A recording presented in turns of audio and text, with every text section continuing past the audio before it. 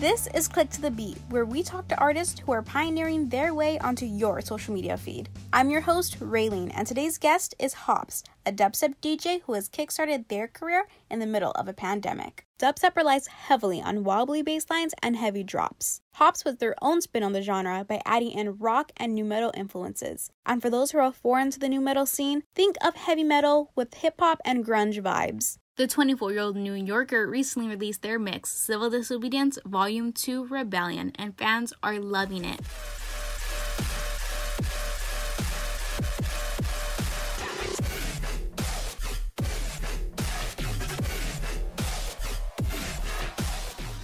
Hops is continuing to grow on the platform TikTok, where they share their music, connect with fans, and showcase their personality. Hello, I'd like to welcome to the podcast, Hops. How are you doing today? I'm doing well. I'm happy to be here. Definitely, we're happy to have you here. You're a DJ, a dubstep DJ to be specific, and you have like heavy rock influences in your work. Those are kind of two drastically different genres. Can you tell us a bit about what made you combine the two? Ever since I was in middle school, I loved rock music. That was my genre of choice. But it wasn't until I believe the summer of 2019 when one of my best friends from college was like, hey, like you should listen to some dubstep. And at the time I was just like, whenever I heard of dubstep, I just thought of Skrillex from like 2012, 2014. I was like, I don't know if I'm really into that. But he showed me some modern stuff and I was like, wow, that's pretty cool. So yeah, I went to my first festival like the winter after that. So I guess December 2019, and changed my life. I was like, oh my goodness, this is so cool. I want to be on stage. I don't want to be in the crowd. So then when the pandemic kind of hit, I picked up my first mixer.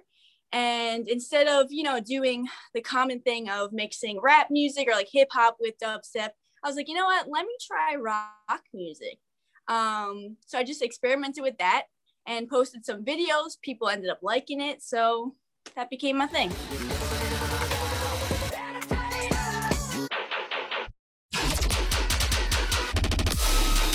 When I first discovered you, I'm like, whoa, like this is what dubstep was missing for me, really having those rock influences. So I think really what you're doing is great, and it's really bringing in different people to the genre. Yeah, definitely. Yeah, I'm happy you enjoy it. Like you said, the pandemic hit and you picked up your mixer and you started it. What was the pushing point for you? Like, okay, I need to do this now. I need to do this today.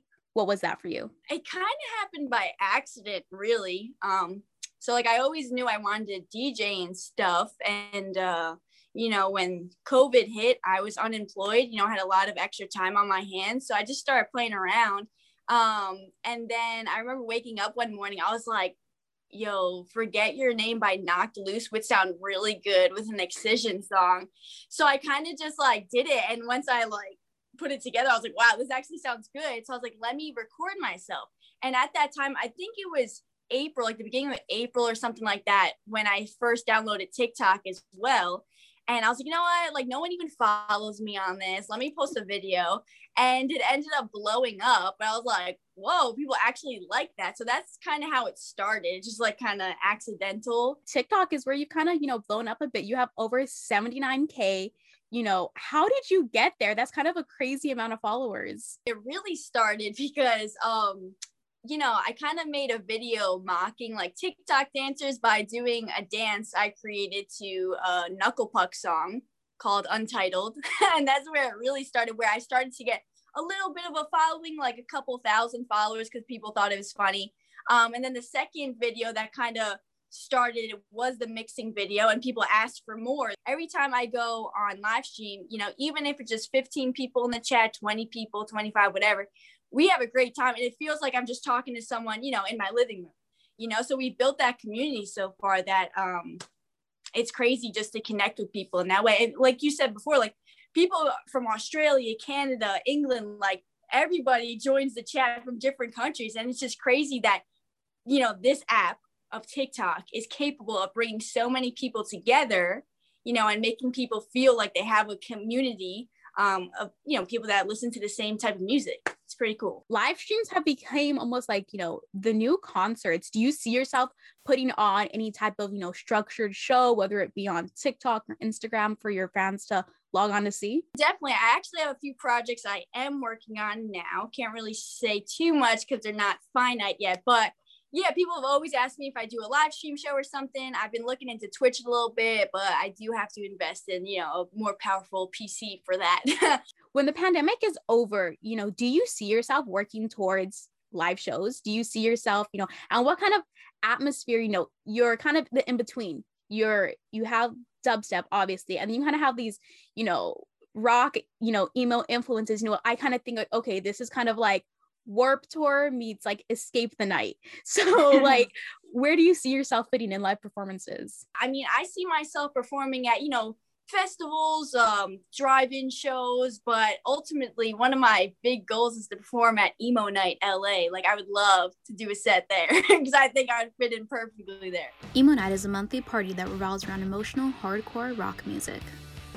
I feel like with the pandemic, a lot of us kind of, especially us, being in our 20s, we kind of look like, man, I really wasn't living life the way I should have been, when things shut down. And one of the things for me is Emo Night. I really wish, with my whole being, I really wish I went to Emo Night before everything closed down. So yes. Who knows, maybe, when things open up, maybe I'll see you at Emo Night because I know I'll be there when things open back up. We talked about the pandemic. Your mix, Civil Disobedience Volume 1, Awakening, kind of touches on the global situation a bit. Can you talk about that in depth? Definitely. I'm happy you asked about that because a lot of thought did go into the series. The intro of it, has a track from an old movie where it's just a contagion kind of event where a pandemic was happening. And questions were raised and all that stuff. And that's kind of how it starts. And then it goes into Parasite Eve by Bring Me the Horizon. There's this department you've been waiting for. I'm coming to warning. This is a war.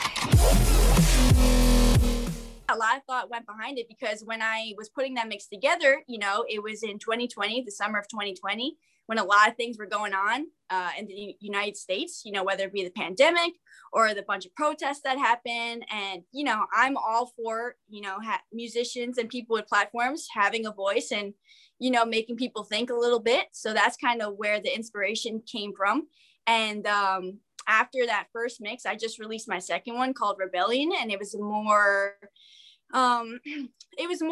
along the lines of the anger people had with, the protests that happened because of the whole George Floyd situation and all that stuff. So that's kind of where that mix goes into. When the operation of the machine becomes so odious, makes you so sick at heart that you can't take part. You can't even passively take part. And you've got to put your bodies upon the gears and upon the wheels, upon the levers, by all the apparatus, and you've got to make it stop. And you've got to indicate to the people who run it, to the people who own it, that unless you're free, the machine will be prevented from working at all. But yeah, I'm definitely all for having a voice and letting people know what your opinions are. You're growing this platform. You're starting to get people who listen to you. What was it that sparked you? It was like, okay, I have this platform and I need to speak on these issues. I think it goes back to my influences. So one of my biggest influences, Sharptooth, the band Sharptooth with Lauren, the head singer. And, she's very for, using her band and her platform to speak on issues people don't really speak about. Her big thing is mental health. We don't really see that too often where people, really speak about it in an aggressive way.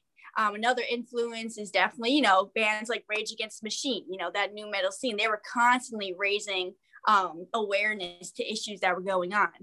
More modern day influence of mine, Fever 333 with Jason Allen Butler, they're constantly pushing the boundaries too.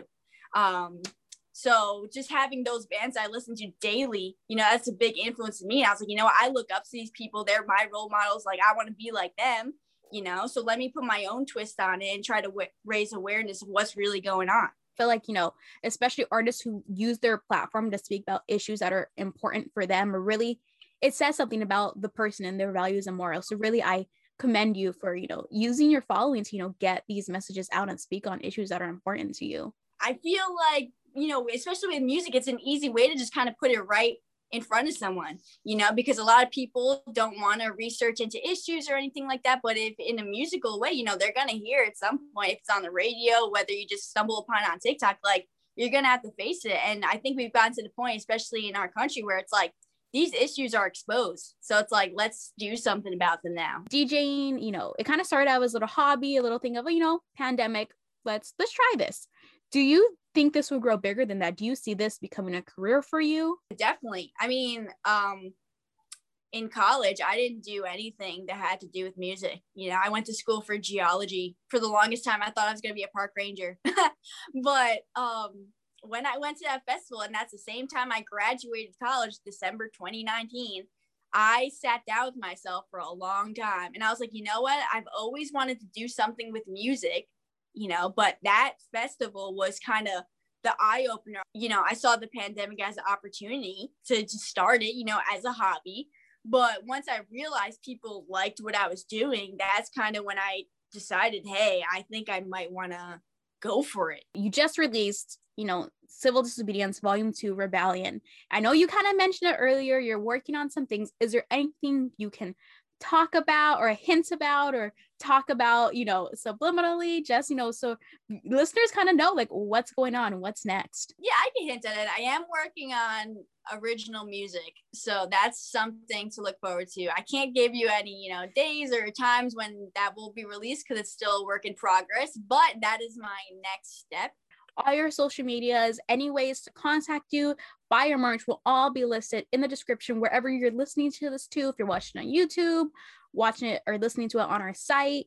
But really, thank you so much for coming on. I do have one question that I've been wondering in the back of my head since I found you and since the beginning of this interview.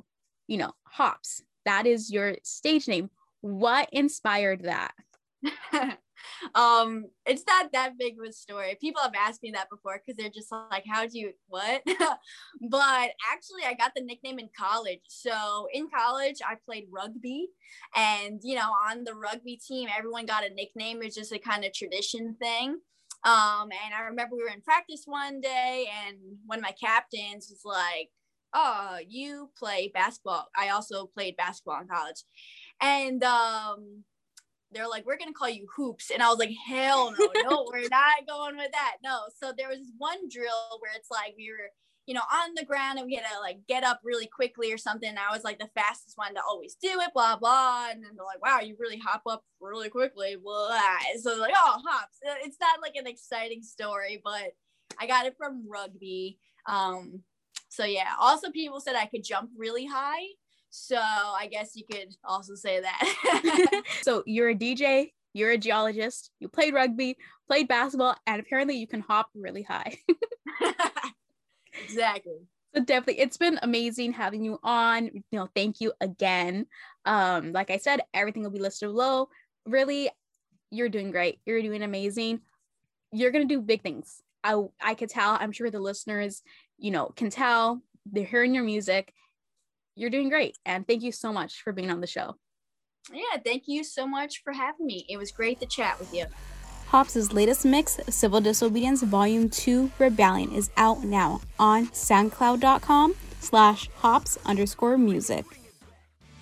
That was episode number 1 of Click to the Beat, edited, produced, and hosted by Raylene Lopez.